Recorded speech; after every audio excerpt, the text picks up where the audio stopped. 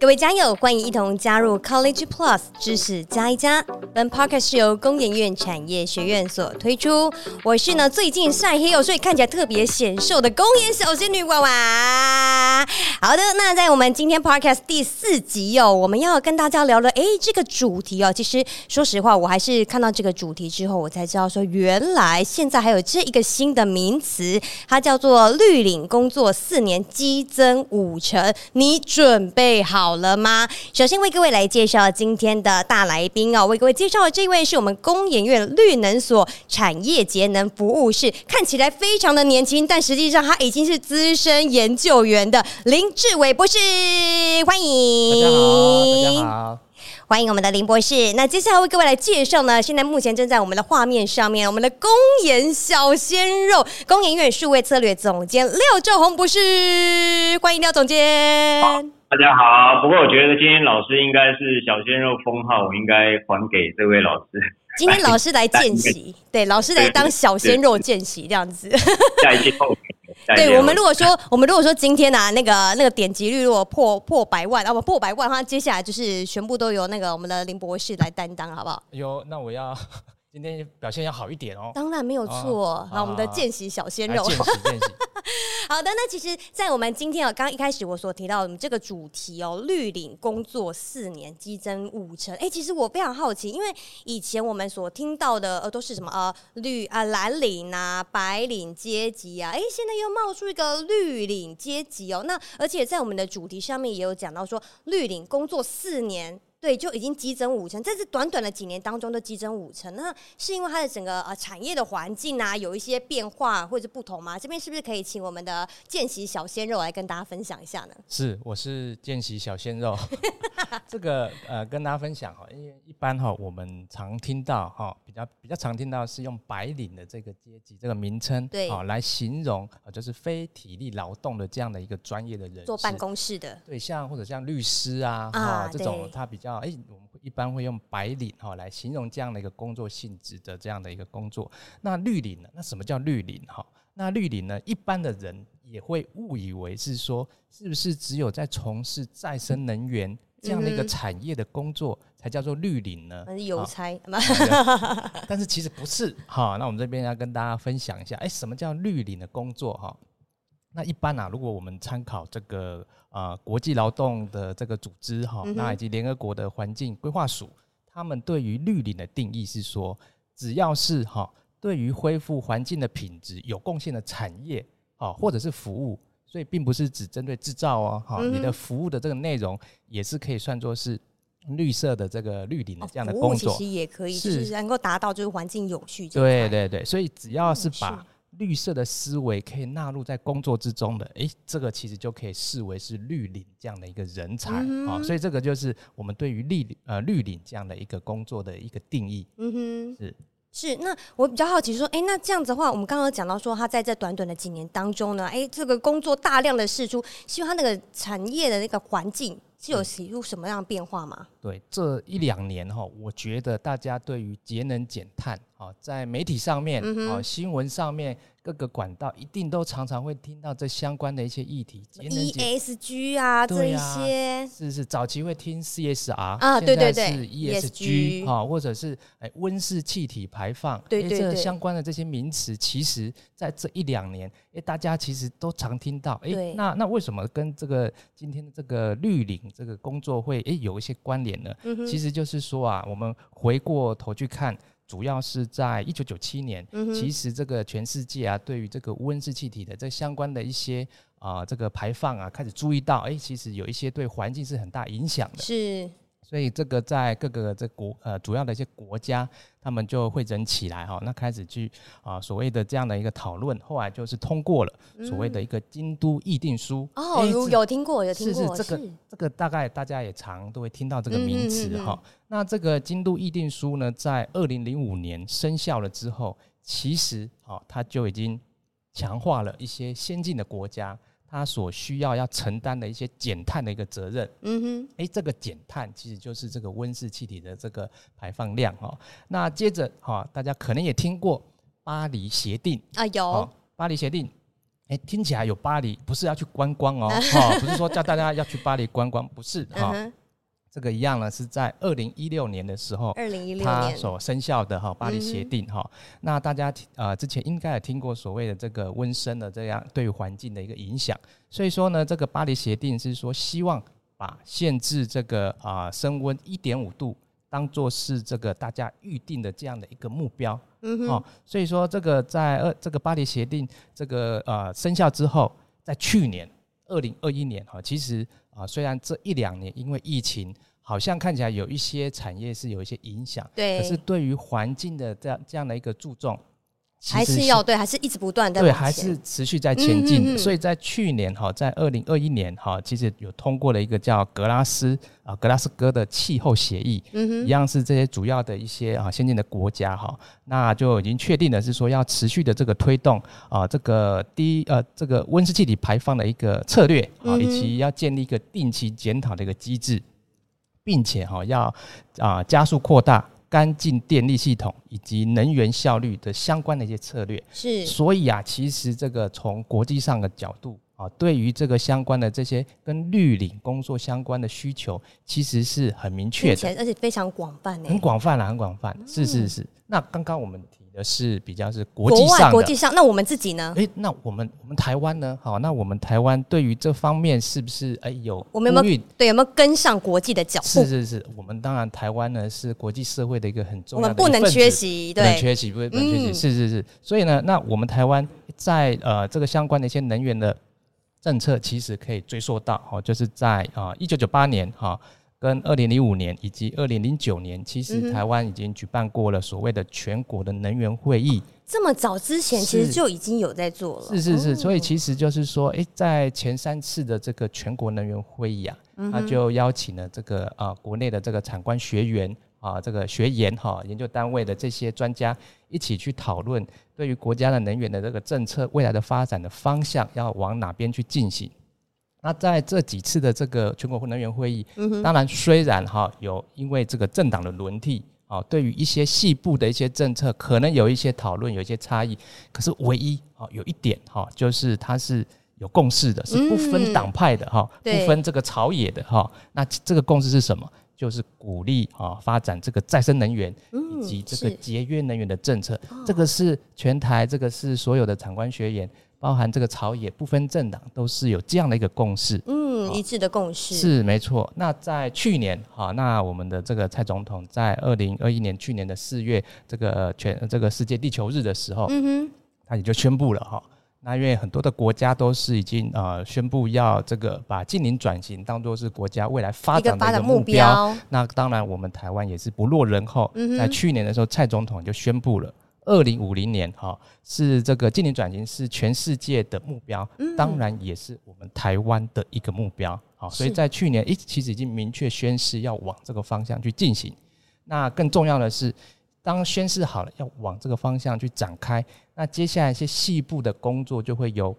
各个的部会去逐步的去往下去展开一些执行的细节，而且也慢慢的衍生出来非常多的相关的工作内容。是的，没错。那在今年的3月那这个国发会就发布了台湾2050净零排放的路径以及策略的总说明也就是说从这个去年确定好这个目标，接下来各个部会各个产业它的一些细部的执行的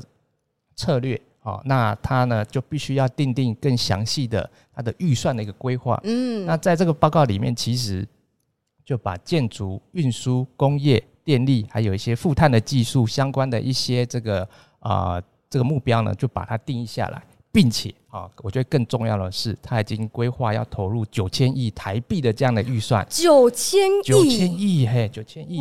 哇！所以说真是大预算当然所以呢刚刚有提到说为什么这几年这个绿领的工作这个越来越多，我们从国际的趋势再加上我们台湾这样呼应这样的一个世界这样的一个发展，那也投入了这样相对的这样的预算，当然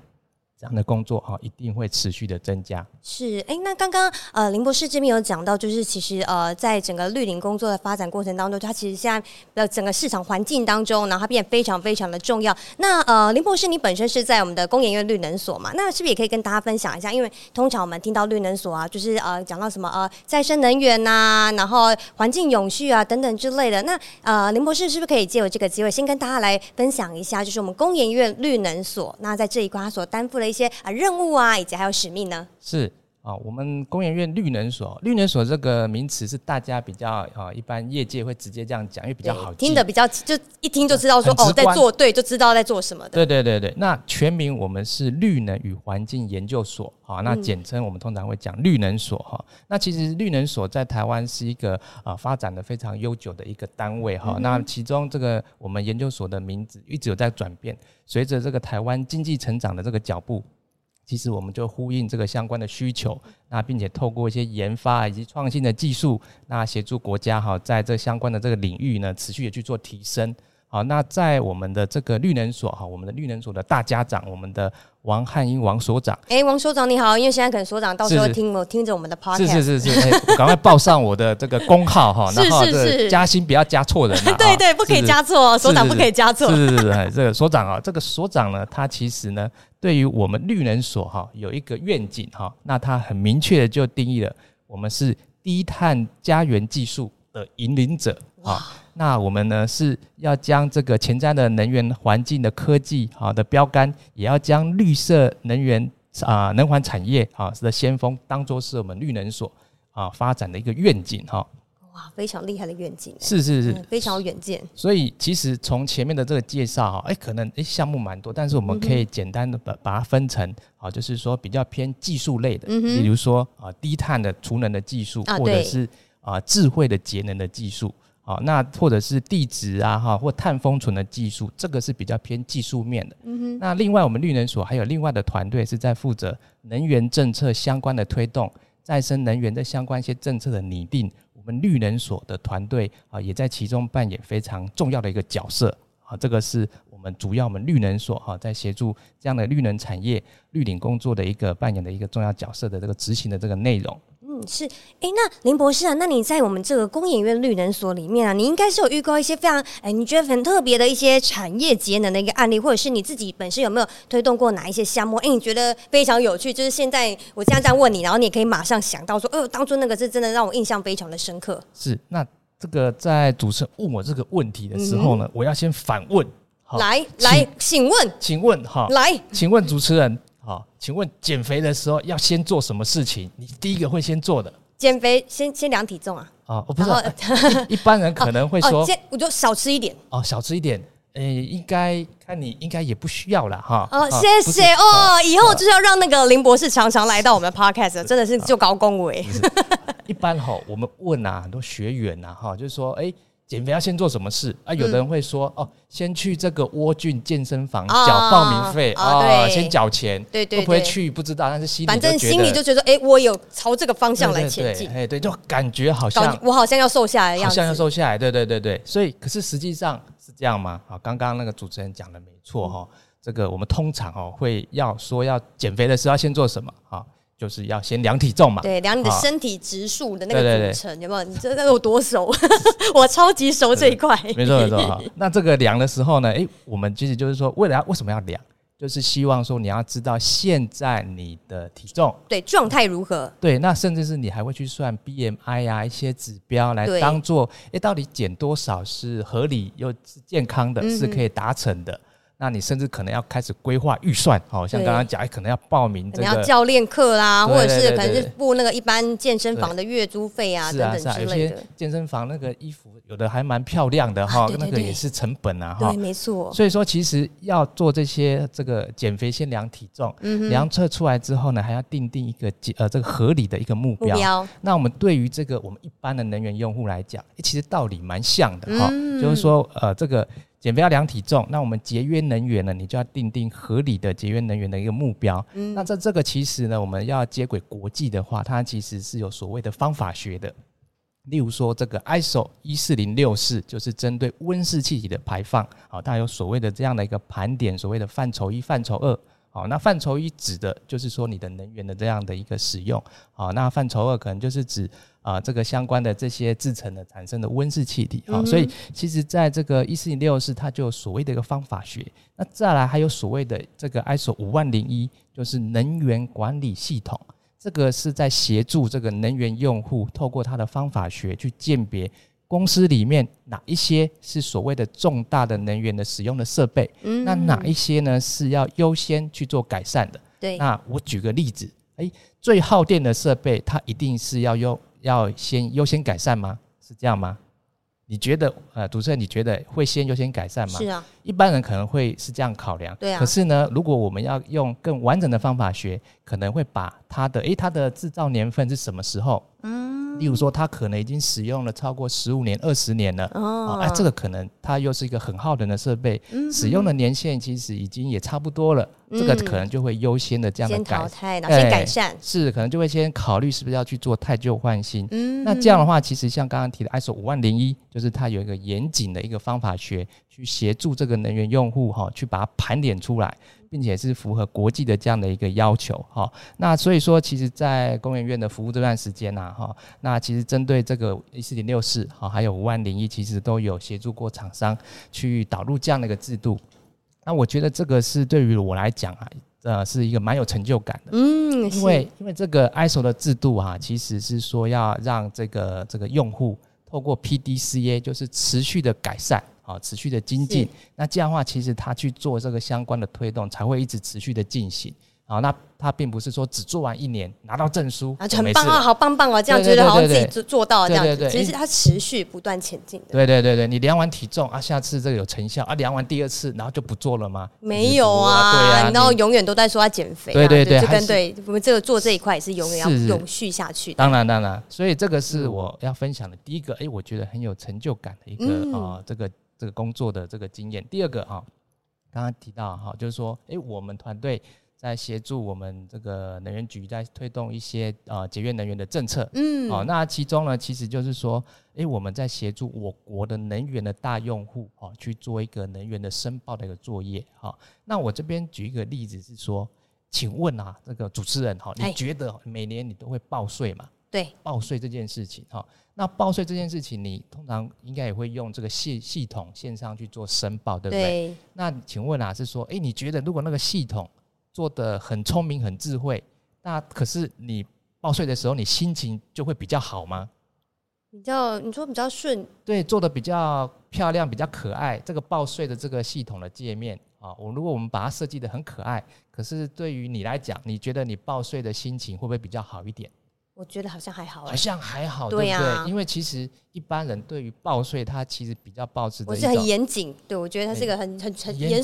肃的一件事情。而且有些人因为要缴钱嘛心情的不好，心情不好，你就算把这个报税界面弄得很多 Hello Kitty 的图案，他心情可能也不会好。我就觉得那些猫就是要跟我索钱的。是，对，他会觉得钱是出去嘛，对不对？他不会想到后面是对于国家建设有帮助嘛。没错。同样的道理那像我们团队在协助国内能源大用户去做申报，那所以我们一样有开发这样的系统，就是说申报的这个系统。那因为这是法规强制要求的，那我跟我们的团队其实就针对这个申报系统一直在持续这个相当多的一些协助用户比较快速申报，一些提醒，一些防呆，让用户申报虽然心情上面可能不会太好，可是呢因为系统有一些提示，让它比较人性化一些，比较人性化，而且比较快可以完成申报，对于他的工作一般的工作比较不会影响。那其实在心情上面我想他是因为法规才要申报，或许心情上面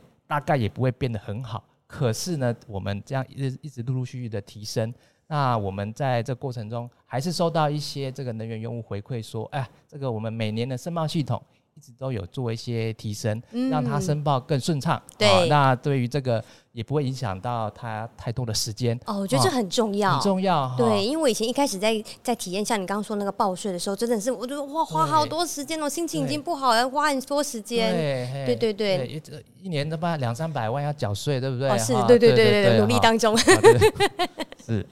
哦，原来所以这其实这些我觉得老师的这些工作经验的，其实真的让人家印象非常深刻。那接下来，然后我想要来请教一下我们的廖总监了，因为呢，就是我们工研院呢，还有推出就是由劳发署他所补助的这个叫做绿领减碳推动人才养成班哦。那其实这个班级我们之前在7月份在高雄嘛，对不对？我们在高雄就是有开班，然后呢，它就造成就是一位难求，然后甚至有一些学员他们可能已经没有那个公费名额，然后他们还自己自费来上课。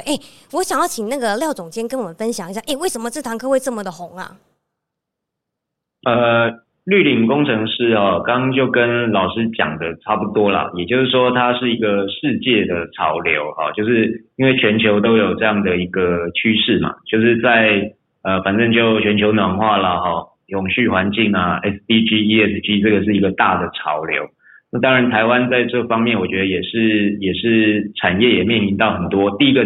因为台湾有很多是外销的厂商嘛因为我们跟全球也很紧密，所以也就一方面是被要求啦，就是有这样的压力，一方面是当然自己自主性也希望在这上面有一些发挥，所以相对来讲它在人才的需求就非常的殷切因为这是一个新的重大的全球性议题。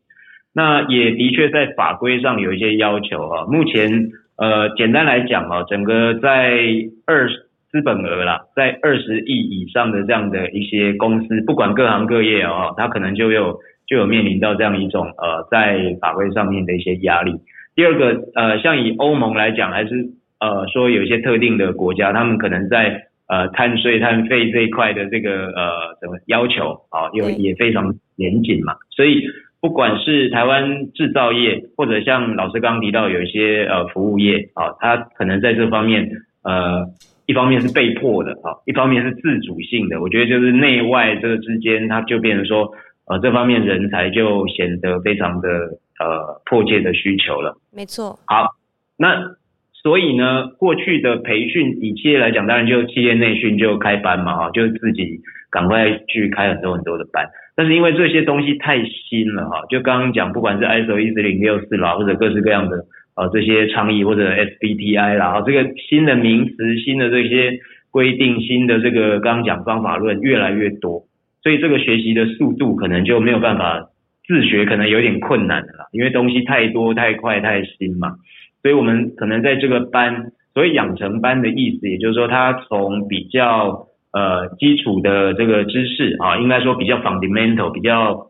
这个怎么讲基本的这个知识，一直到它应用实务的工作，一直到案例。那尤其以工研院开班来讲，就像刚刚提到绿能所这一块，我们已经有数十年的经验以绿能所的团队，据我所知，等一下或许可以再请教老师了有好多的团队是那个寒窗苦读20年现在一举成名天下知的比比皆是就是他们做的那个之前其实也不能说比较冷门，就是因为很独特了那因为当时节能减碳那个压力或许没有那么大，可是他们已经非常非常早就投入在开发，所以那个累积下来，人家说10年磨一剑嘛，对，他们已经是身上不知道好几十件了就是在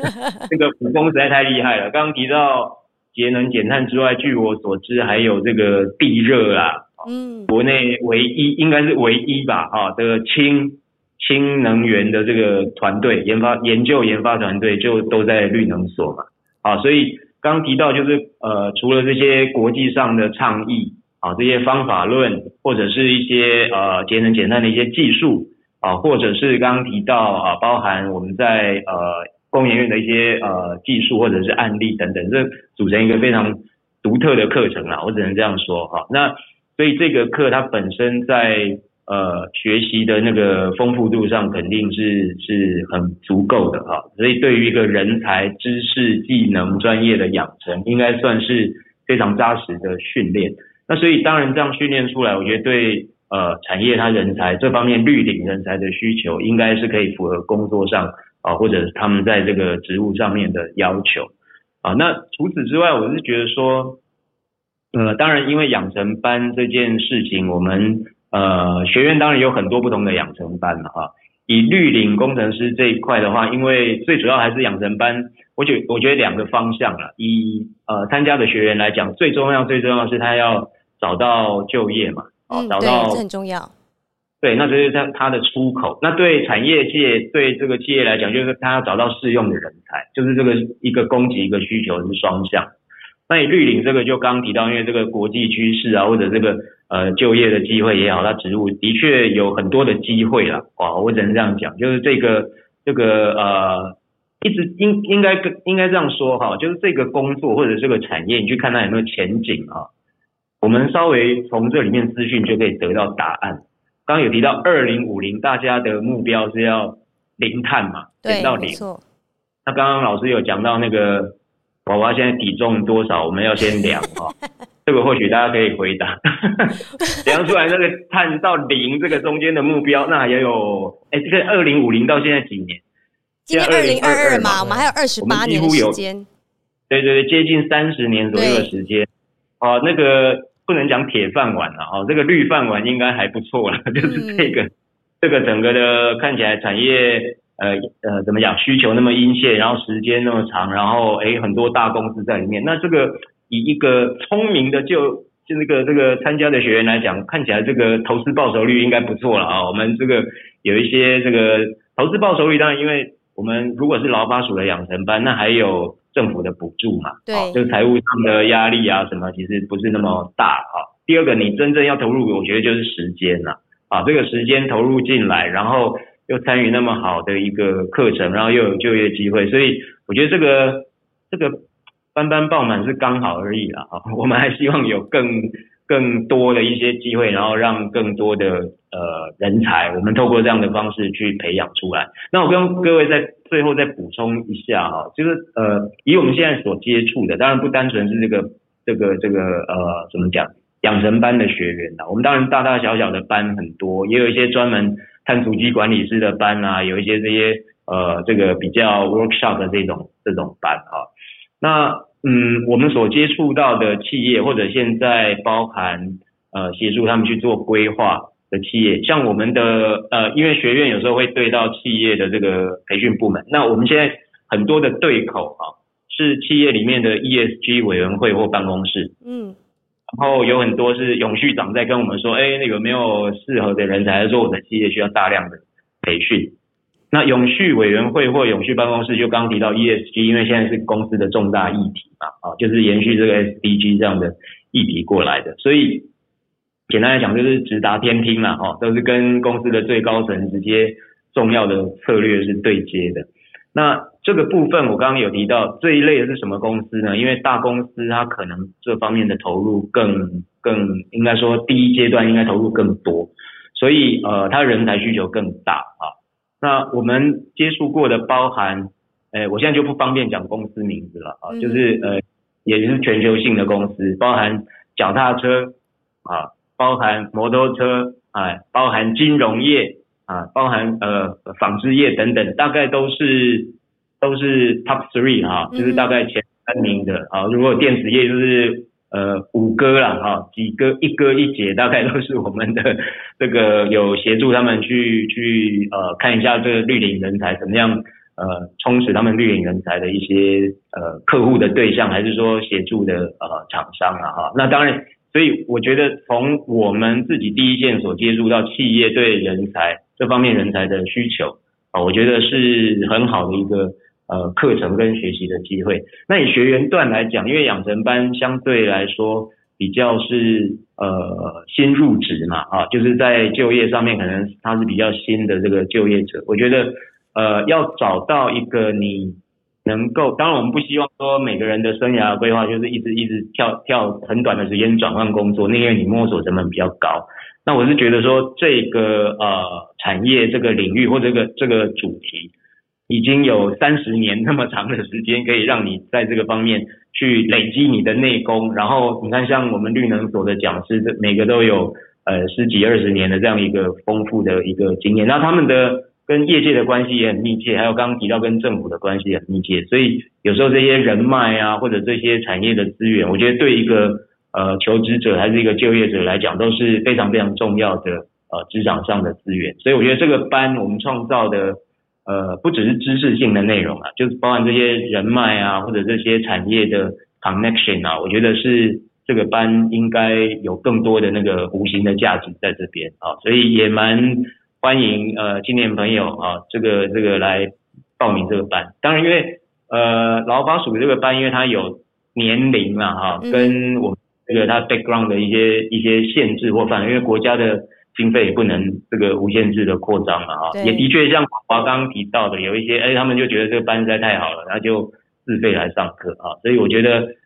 如果觉得这样的一个产业值得投入啊，这个领域的知识，因为它又对接到全球嘛啊，非常国际化，它也不是说本土化而已这样的一个产业，所以又接触到很多的大大小小的不同的产业，所以有些学员哈，他其实不一定要这个过去念这个科系本科系的背景了，像 ESG 他可能有提到绿色金融，对不对？有可能有一些这个管理上面的议题啊，哈，推动上面的议题，当然要懂这里面的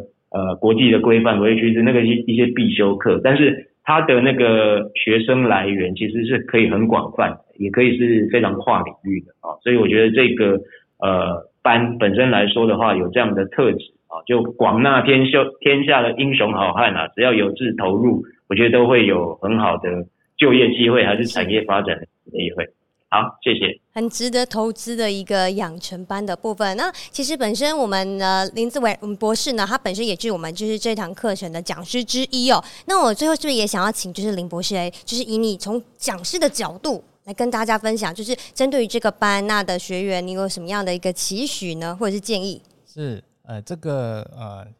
我不只是讲师啊哈，如果从我毕业之后进入我们绿能所开始服务啊，已经12年了。那前半段我是在这个 LED 照明的研发的计划，那在后半段就是加入另外的团队，在推动这个刚刚提到的能源大用户的一个能源查核的这个申报，以及推动这个 ISO 50001。所以其实来讲，我从事绿领这个工作其实也是已经达到了12年了哈。所以我不只是讲师哈，我也是在这个产业其实已经超过了10年的这样的一个工作的经验，也是一个前辈了，学长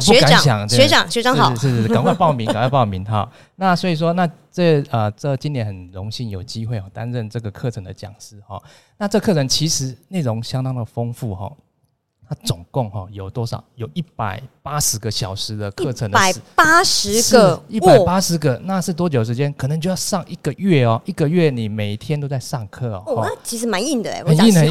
那其实，但是你仔细看这180个小时里面包含什么？其实是包含了这个国际的趋势啊、政策啊、碳权啊、减碳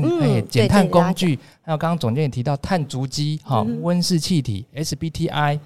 还有绿电、再生能源，还有能源管理系统，还有更重要绿色金融，还有刚刚还有这个碳揭露 CDP， 甚至连还会带这个学员去做实地的参访，还更重要，连履历的健检，还有就业的媒合，全部都在课程中都包含了，全部一条龙，全部都包起来了。是，所以投资自己1个月啊，是。年的 career 值了，就这样，赶快报。值，真的很值。所以180个小时，你说听起来好像很多，要上1个月，可是你仔细看看这些课程内容，你后面对，而且你后面的那些效益，对，所以我常常觉得，像我们其实只从事某一个特定领域，可是这次的课程180个小时涵盖的领域真的是太广了，不止技术，连这个政策面也都有了，实际上的工具都在这个课程中。有一点就是好像速成班这样子，你就在这样的1个月就把它这个学习起来，所以其实是相当的丰富。那在先前的这个课程有学员他其实是森林系的学生对，当时我也蛮好奇，他就说他对于这个绿领的工作有兴趣，那我就问他对于这个森林系跟这个绿领他觉得关系是什么？有的学员他可能讲的不是很清楚，可是其实我们要知道，我们刚刚提到这个要2050要近零碳排，对，那所以其实像森林这个所谓的叫做碳汇，就是种植这样的一个植物植栽，它也是一个这个达成2050近零碳排的一个目标，很重要的项目。所以我觉得其实这个课程中不只是跟节能的技术不只是绿色金融，其他很多相关的科系的学生当然他们都很适合来参加这样的一个课程好，所以这个非常要跟大家去做这样的一个分享，好，也鼓励大家，真的，有时间把握这一次的课程，想好好投资自己的，投资自己是，对，就是刚刚其实总监有提到嘛，我们花180个小时，可以换来你接下来将近30年的大好前景，没错，对，所以刚刚我们听完的就是我们的博士们的分享哦，那我们也知道说，如果说我们现在的我们的家友们，你对于就是我们这个绿领的未来呢，你发展你觉得是有前景的哦，看看我的手势哦，那也想要准备好了，一同来加入我们这个绿领工作行列的话，赶快记得要报名哦，来参加我们这一次的绿领减碳推动人才养成班。我们接下来最新的一堂课是什么时候开班？在10月嘛，在10月份。对，其实已经都在报名中了。已经在报名中了，也快了哈。所以说如果说你还没有跟上脚步，或者是你觉得你准备好了要来加入到我们行列的话，赶快来点选连结。那当然，在我们的 podcast 底下呢，我们也有提供我们的课程连结。那我们的家友们呢，还有特别的优惠提供给大家。那最后呢，也再次非常感谢我们今天林博士的Lily，那也非常感谢廖总监的百忙之中呢，真的是特地远端连线，然后一同来参与。那也非常感谢线上们的家友们的聆听 ，College Plus 知识加一加，我们下集见喽，拜拜。